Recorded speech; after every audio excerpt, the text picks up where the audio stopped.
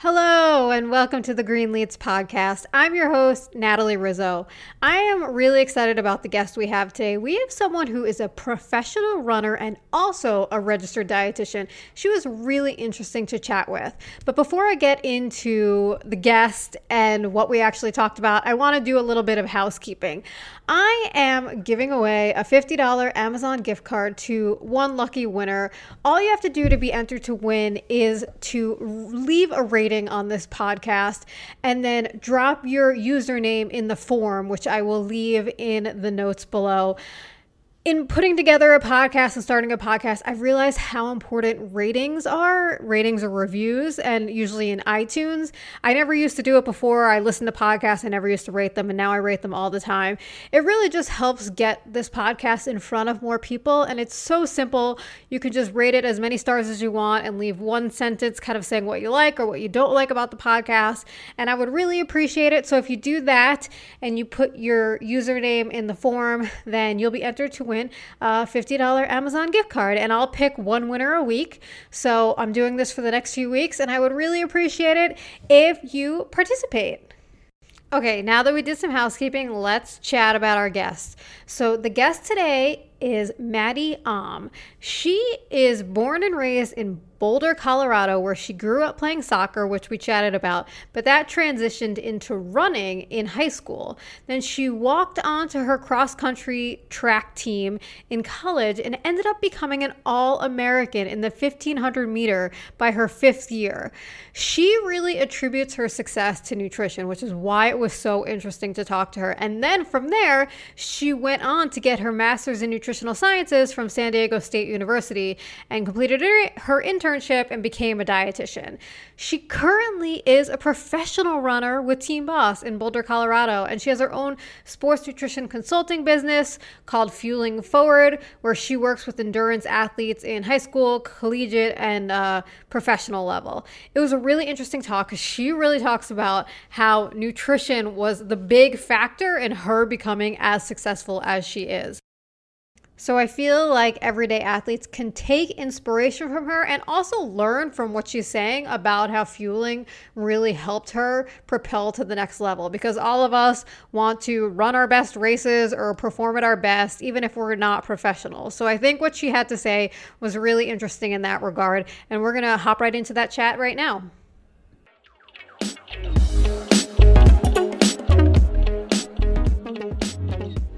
Hi, Maddie. Thanks so much for doing the podcast. Hi, Natalie. Thanks so much for having me on. I'm glad to be here. I'm really excited to chat with you. Like I said to you when I reached out, I read about you in Runner's World. They did this really cool profile on you, and I just feel like it's a very interesting story. You're a dietitian and also a competitive runner. So I want to know more, and I just want to know kind of how you kind of morphed into a competitive runner. Can you tell me just like a little bit about yourself and when you started running and how it evolved into something more for you? Yeah, absolutely. So I grew up in Colorado, just outside of Boulder. And I actually grew up playing soccer. So I played soccer probably since I was in elementary school. And my parents had always tried to encourage me to go out for running. I think they saw my potential. But I always told them I hated running and that I would never do it unless I was chasing a ball or, had a reason to run. I just never liked it.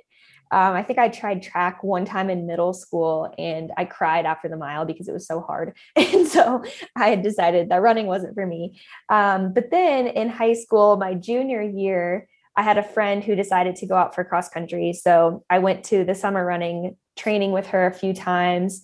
And I decided I was going to try out for the team. So I went to the time trial and I ended up making varsity. So that was kind of the beginning of my running career. And then I actually played soccer at the same time while running most of my junior year, and then finally switched to just running my senior year, which was really great for me. And then, because I was so new to the sport, running in college had never really registered with me that it was even an option. So it wasn't something that I had looked into really until the end of my senior track season, and I was really enjoying it. And I thought, wow, maybe I do want to keep running. But at that point, I'd already applied to all my colleges and, had basically planned to make my decision based on anything else besides running. So I ended up choosing CU, and that was kind of what led me to the next part of my running career. And then from there, after you graduated, now do you compete professionally? I do now, yes. That's awesome. So that Yeah. was just kind of like evolved from your running career in college. Exactly. Yeah. So I ended up running in college. I actually walked on to the CU cross country team. I didn't plan to run in college. I think I actually tried it for about a week my freshman year and felt like it wasn't for me. So I actually didn't run the rest of my freshman year. And then after freshman year was over, I decided I really missed running and having a team. And so I thought, you know what, I'm going to try out again. So I actually walked on for the second time my sophomore year. And that's when I stuck with it and continued to run with CU for 4 years. So I did 5 years there and then continued running post college as well. I'm sure they were very excited to have you. It's funny when you talk about playing soccer. I'm a runner, but not at the same capacity you are. I just do it recreationally. And I didn't start until I was in my late 20s, but I actually remember playing soccer when I was a child. I like kindergarten, first grade. My mom put me on a Yeah. soccer team. And I remember after the game, I went up to her and I said, Mom, this is too much running. I don't like this sport. Exactly. I see a lot of that with runners. They have some type of history with soccer. Yeah, it's essentially running back and forth. That's Exactly. pretty funny. It's like one and the same. So after you graduated, then how does it work? Are you on a team? I don't really actually know how it works with Yeah. professional runners. Like, how does it work? You become a professional runner. What does that mean Yeah. exactly? So, I mean, for me, I guess my story almost makes it more confusing because it hasn't been very linear. Um, for most people out of college, they get recruited by a brand or, a team that's sponsored by a brand, and then they kind of sign and they're sponsored and they have gear and some type of travel and or like a salary paid to them as well. For me, same situation as when I was leaving high school. I actually wasn't a very good runner until really the end of my collegiate career. So running post collegiately again hadn't really crossed my radar until my fifth year. I did well at NCAA's. And I became an All American. And my coach said, "Have you ever thought of running after college?" And I was like, "No, I hadn't." And he was like, "Well, you should consider it." But again, kind of common theme here. I had already committed to go to grad school in San Diego. So I just continued to train on my own. And then I joined a coach out in San Diego, Joaquin Cruz, and trained with him and a few girls out there for a little while. And then I actually ended up joining Team Boss about 3 years ago now. And Joe and Emma are Joe Bossard is our coach, Emma's husband, Emma Coburn's husband, and I ran with them in college at CU. So when I had been home in between grad school and my dietetic internship, I just kind of started tagging along to some practices. And then I was fortunate enough for Joe to continue coaching me throughout my year of my dietetic internship. And then here I am almost 2 years later, still being coached by him. So I don't know if that answers your question, but I would say for me, it just kind of was continuing to run and compete at a high level. I'm not sponsored by a company. I'm actually unsponsored. But, I still compete in races that are considered like professional or, elite races. And that's what I still do now. No, I think it's really cool. It definitely answers the question and it leads a segue into my next question because you are a dietitian, which is what I think is so cool. And so I kind of wanted to know your story of being a runner and being a dietitian and how those two things mesh together. But it seems like you decided that you wanted to go study nutrition before you became a professional runner. And in your Runner's World article, you said, I went from a walk on to an All American mainly because I was feeding my body the fuel it needed. So was there a moment that you kind of recognized that nutrition was really important? Because I feel like a lot of athletes don't always put two and two together that nutrition plays such a significant role. Yeah, absolutely. I was very fortunate. My junior year at CU, they hired a sports dietitian, Laura Anderson, and she had a huge impact on both my career as an athlete and future career as a dietitian. But I started working with her. And I think the biggest thing that stands out to me, I mean, years later, I think, a lot of things changed when I worked on my nutrition, but I specifically remember at CU, we would finish a workout and then we would go right to the weight room and lift weights. And I would be so exhausted by the time I got to the weight room that I was like, I can't even imagine lifting weights right now, let alone then I would have to bike back to my apartment. And CU, our like main, where everybody lives off campus, is called the Hill. So that gives you an idea of where I had to bike. I had to bike uphill. And so I just remember every day I was like, oh my gosh, I am so tired. I can't do this. And Laura was like, well, why don't you start having something in between workout and weights? Have a chocolate milk. She started stocking the weight room with chocolate milks, which made a huge difference for us. So I had a chocolate milk, and all of a sudden I was like, oh my gosh, I can get through this weight session and I can bike home and not feel like I'm going to fall off my bike because I'm so tired. And that was really, I think, when it clicked for me that how I fuel and when I fuel makes a huge difference, not only in how I'm feeling during my runs and training, but also afterwards and how I'm recovering. So that was kind of a big moment of significance for me in my journey with fueling and being an athlete in college. Yeah, I've actually coached some collegiate swimmers who are expending so much energy and don't realize that they need to take in food to replace that energy. Right. It's interesting how just eating such a small thing like a chocolate milk can really make a huge difference. Exactly. When did you decide you wanted to become a dietitian? So it's kind of around that same time. When I started working with Laura, the dietitian at CU, I started seeing a huge change in how I was responding to my training. So I was getting faster. I was recovering better from the sessions. I felt like I was moving up workout groups more quickly, and just performing well more consistently. And I was just shocked that no one else, until she had been hired, no one else had ever mentioned nutrition to me. That's never a topic that we talked about.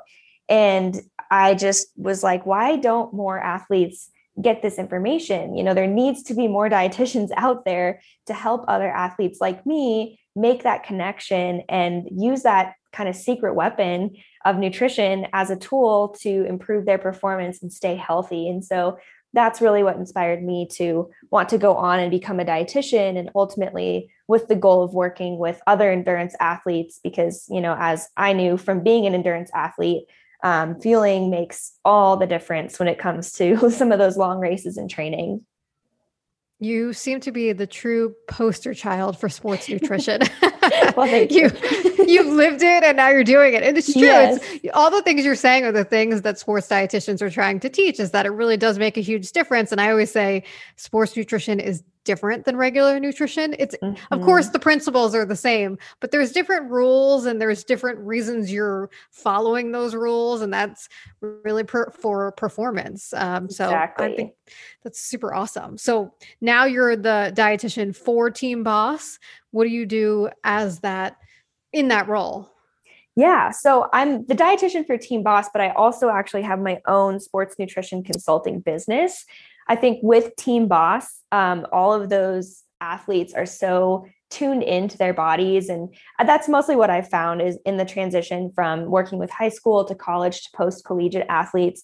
The older they get, usually the more they know about nutrition. So my work is a little bit less, what is a protein? What are carbohydrates? And more, how can we adjust your fueling throughout the season so that you're peaking at the right time and you're staying healthy, you're not too lean, just a little bit more advanced stuff like that. So with Team Boss, having everyone being a high level, post-collegiate athlete, mostly what we do are body composition tests. And so I'm certified in something called ISAC, and it's like skin fold measurements basically. And we do those every 6 to 8 weeks just to make sure that no one is actually getting too lean too early in the season. So I think a lot of athletes think of body composition testing as being this negative thing where they're going to be told you need to lose weight or you have too much body fat. But it's actually the opposite for the athletes I work with. We want to make sure you have enough body fat to be in a healthy place to sustain that training and not get injured, and that you're maintaining your menstrual cycle and there's no issues there. So it's a lot of fun for me just getting to practice some of those skills, and always encouraging athletes just to eat more. That's usually what I'm saying. But I would say typically for them, we do a lot of the body composition stuff. And then if someone's struggling with GI issues or low energy, I'll meet with them. And then, the benefit to being their teammate and dietitian is that I'm at training camps along with them. So I always am reminding people to eat lunch, for example, or don't forget to have a snack. And I always help with the grocery list and the dinner planning. So it's kind of fun for me to get to be on both sides. That sounds really cool. And I'm sure it's also sometimes very minuscule tweaks to things when it comes to nutrition at such a high level. I know when I watch the New York City Marathon, it's interesting to see where they have water bottles placed, the professional runners. I always think about it like they must have that strategically placed at a certain place that they know they need fluid then, and it's probably got a certain amount in the water bottle. Like that's how minuscule they get with their fueling. Right, exactly. Yeah, that's so interesting. And that's cool. Do you, I always find it interesting that high school athletes don't get a lot of nutrition guidance at all. And then when they move on to college, maybe they get some, and then the professionals obviously get more. I really wish that younger kids had nutrition guidance because that's really when they develop as an athlete. Exactly. That's a big thing that I'm really working on right now. So I'm actually also a high school coach right now, actually for my former high school, which is really fun for me. But that's a big thing that I'm really encouraging with the coach now. He's great in that he's very progressive with wanting to encourage the athletes to focus on fueling now. So I'm really working with the younger girls on developing a good relationship with food and understanding that connection between what they're eating and how they're feeling at practice. And, a lot of times I think with high school, it's, oh, I feel terrible today. Oh, it's because I had Chipotle an hour ago. And it's a little bit less scientific and a little bit more like, well, if you think about it, that probably was too much and we need to focus on these things instead. So it's not usually a lot of hands-on work, but it is trying to get those wheels turning and plant that seed so they do understand that connection. And of course, there are high schoolers that I work with in my private practice as well, who maybe haven't gotten their period or have lost their period. And we work with them just to try to get that back. And, how can you be healthy and have a long career in the sport and not compromise your body or your long-term health? Because obviously that's more important than your time as a runner. So I completely agree with you. I think younger girls need a lot more education when it comes to nutrition because it is such a critical time in their life when fueling affects their growth and all these other things that, lead to potentially long-term health consequences down the road if they're under fueling.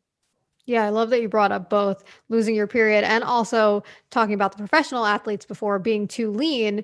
Those are certain things that are really a warning sign. I always say that even just in general I deal with a lot of plant-based eaters and that switch to a plant-based diet. And one of the first things I ask is, are you losing weight when you're not trying to? Because that is actually not a good thing. You don't want to unintentionally lose weight. It's usually not a good sign. And that's the same thing with losing your period. That's not something that should happen. So I think that's great that you work with them to call attention to that.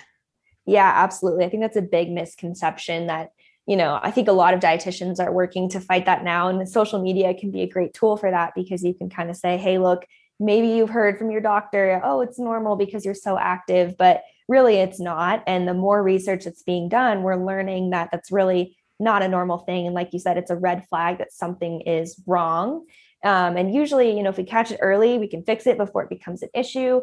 But it's always good to know that that's something to look for, especially if you're a parent or a coach of young female athletes. Just being aware of some of those warning signs are really important for the long-term health of your athletes. Totally. And you have a really cool nutrition philosophy. In your Runner's World article, you kind of talked about the foods you eat, but then you also said you're a strong believer in eating what you want when you want. And you said, my philosophy is food is fuel, and all foods, even desserts, fit into a nutrition plan. So can you talk to me a little bit about that and eating what you want when you want, and just eating things like bagels and ice cream you talked about in there, kind of your nutrition philosophy? Yeah. So that's always really surprising to the athletes that I work with when I tell them that I eat things like dessert or bagels or, I have my burger with a bun and I have fries on the side. I think that there is this misconception, especially among female athletes, that, carbs are bad and certain foods are bad and they're going to make you a bad athlete. And that's really not true at all. It's all about balance and not about what you can take away from your diet, but what you can add to it to make sure that you're supporting that training that you're doing. Because I always tell athletes, what's the point of putting in all this time with training if you're not also focusing on the fueling, which is going to be a huge factor in how your body is responding to that training. So, for me, it's understanding that your body knows what it needs. So if your body is telling you that it's hungry, it's probably because you need some food. Another thing I hear from a lot of athletes is, oh, well, I should probably just wait until my next meal to eat. Well, what if your next meal is not for another 2 hours, and then you're missing all this fueling window that your body is telling you it needs to be fed. And so just understanding what I really meant by, eating what you want when you want is listening to what your body is telling you, eating when it's telling you you should be eating, and kind of honoring those hunger and fullness cues that your body is sending you because they're there for a reason.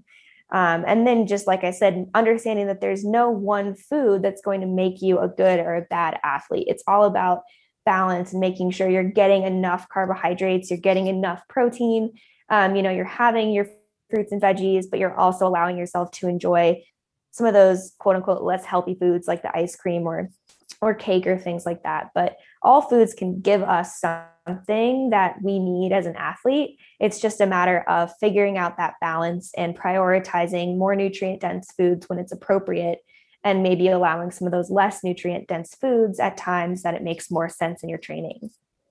Yeah, and essentially what you're talking about is kind of the intuitive eating movement, which is saying that all foods fit and you should really listen to your body. And that was kind of developed to move away from restrictive eating. And I feel like restrictive eating and food rules and eating disorders are very pervasive within the running community. There's a lot of them. So do you see that coming up a lot?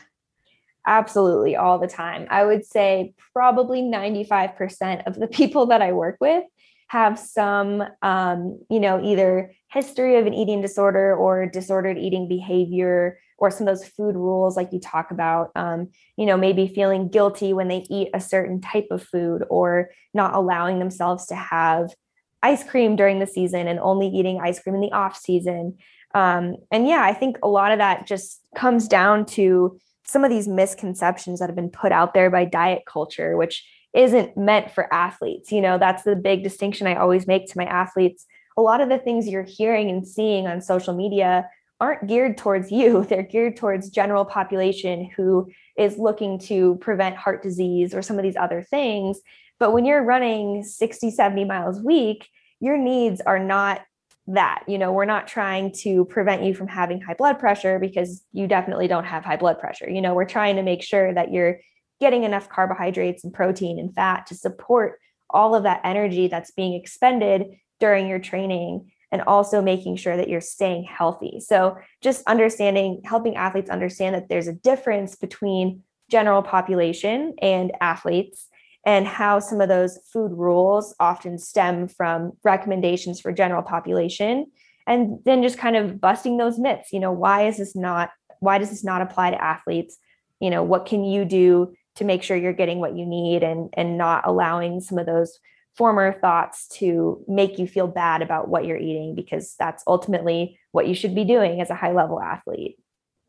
I'd also love to get your opinion on race weight. So this is something that I hear often, that people, and this is just among everyday athletes as well, want to lose weight to get to a certain, I guess, amount of pounds for their race, because they think if they're leaner, they're faster, and that's the weight that they run their fastest race at. Obviously I kind of know what you're going to say to that based on your answers to the last two questions. Well, what do you think about that idea? Yeah, I love that question, because it's one I get all the time from athletes. It's how do I get to my race weight? And my question is, what does race weight really mean? A number on the scale is not giving us the whole picture. You could see that number go down, but that doesn't mean that it's fat loss. That could mean that you're losing muscle mass because you're not being fueled properly. So let's say, you want to be 130 pounds on race day, and you're 133 a few days before. And so then you get down to 130. well, what have you really lost? Maybe some water. So maybe you're dehydrated. And we already know that being dehydrated is not going to help you perform better.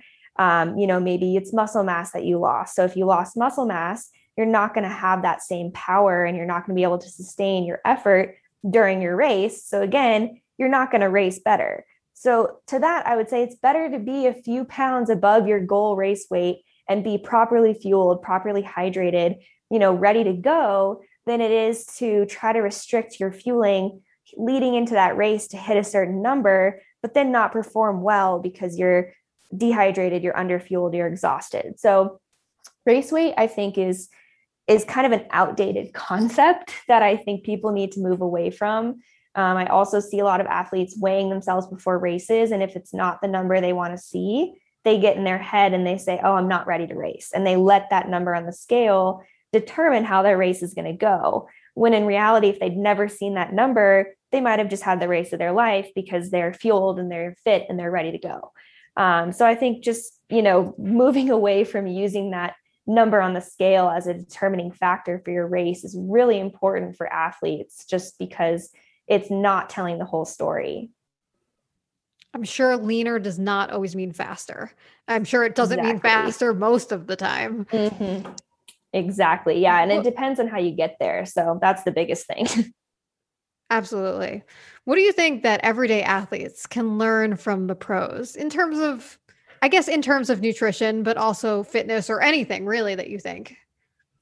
Yeah, I think just generally understanding that it's not about just the training. It's about what you're doing outside of the training that's really going to make a big difference. Prioritizing sleep, getting enough to eat, focusing on hydration throughout the day. These are all things that are going to contribute to how you feel during training and racing. So I think a lot of times pros understand that balance and understand the concept of rest and recovery to an extent that a lot of people don't, because they don't give themselves that time.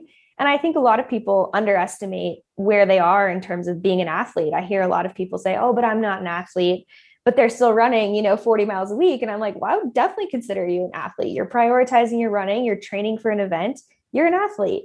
And I think just understanding that you deserve to fuel and you deserve to recover and rest just like any other athlete.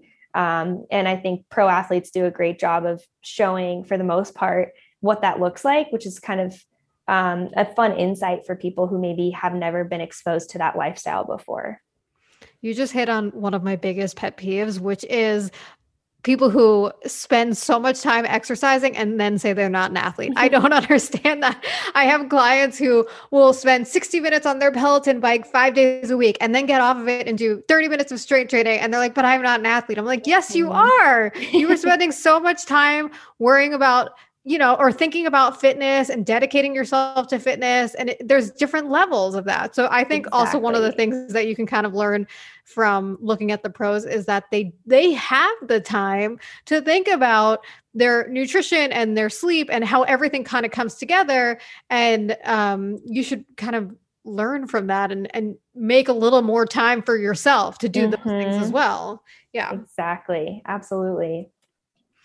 Have you noticed an increase in plant-based eating among runners? I noticed that there's a lot more talk about vegan athletes in general, and plant-based and vegan we know are different, but I've noticed an increase in both. So what do you think?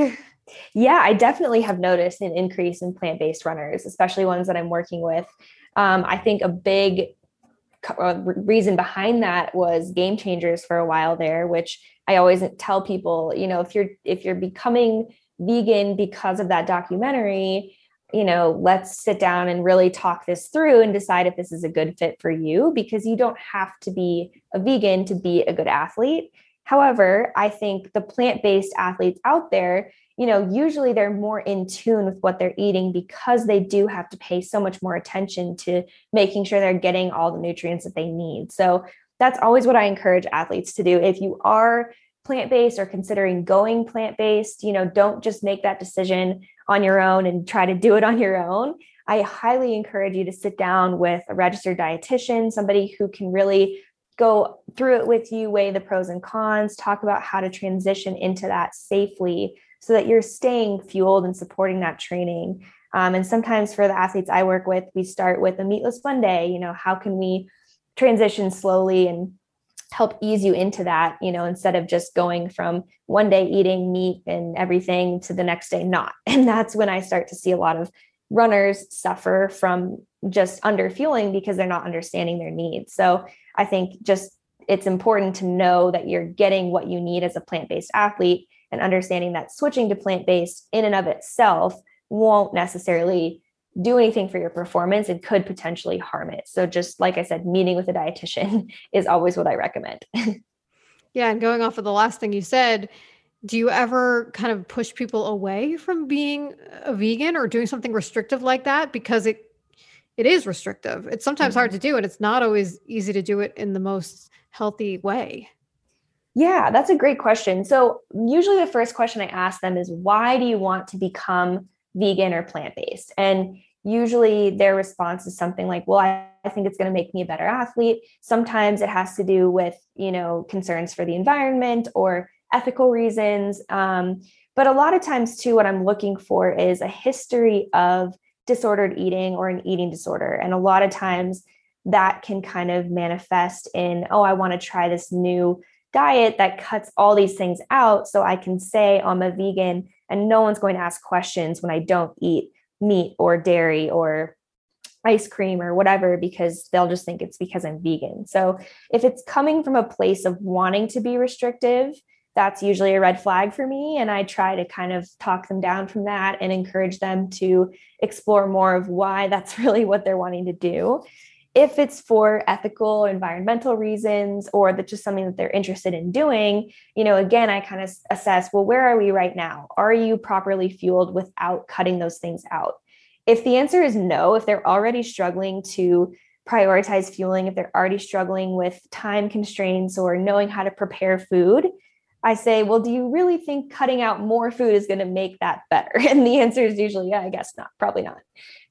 But, if there's somebody who has a good understanding of nutrition, they're good at grocery shopping, preparing food, they understand how to use different ingredients, I think it's a lot easier to make that transition if you're in a place that you have those skills and that knowledge. So it just depends on where the athlete is for me. I don't like to tell athletes what to do one way or the other. I just like to help guide them to that decision so that they're making the right decision for them and where they're at with their nutrition and training.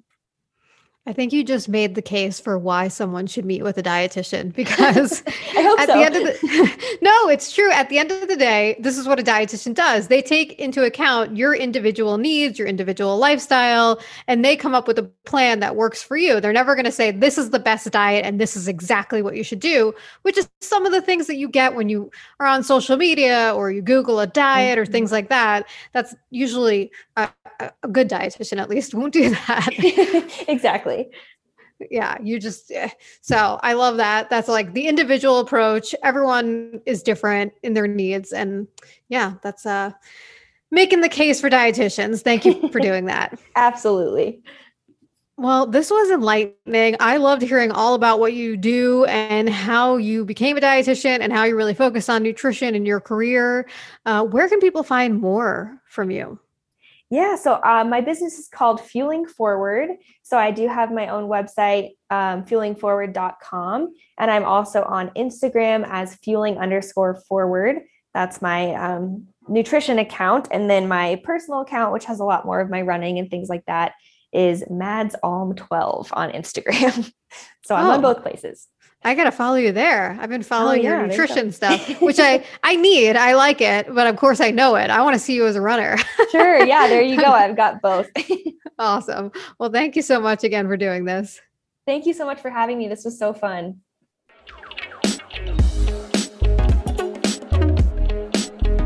Thanks for listening. I'm your host, Natalie Rizzo. And if you want to learn more from me, follow me on social media at Greenleats or visit my website at greenleats.com.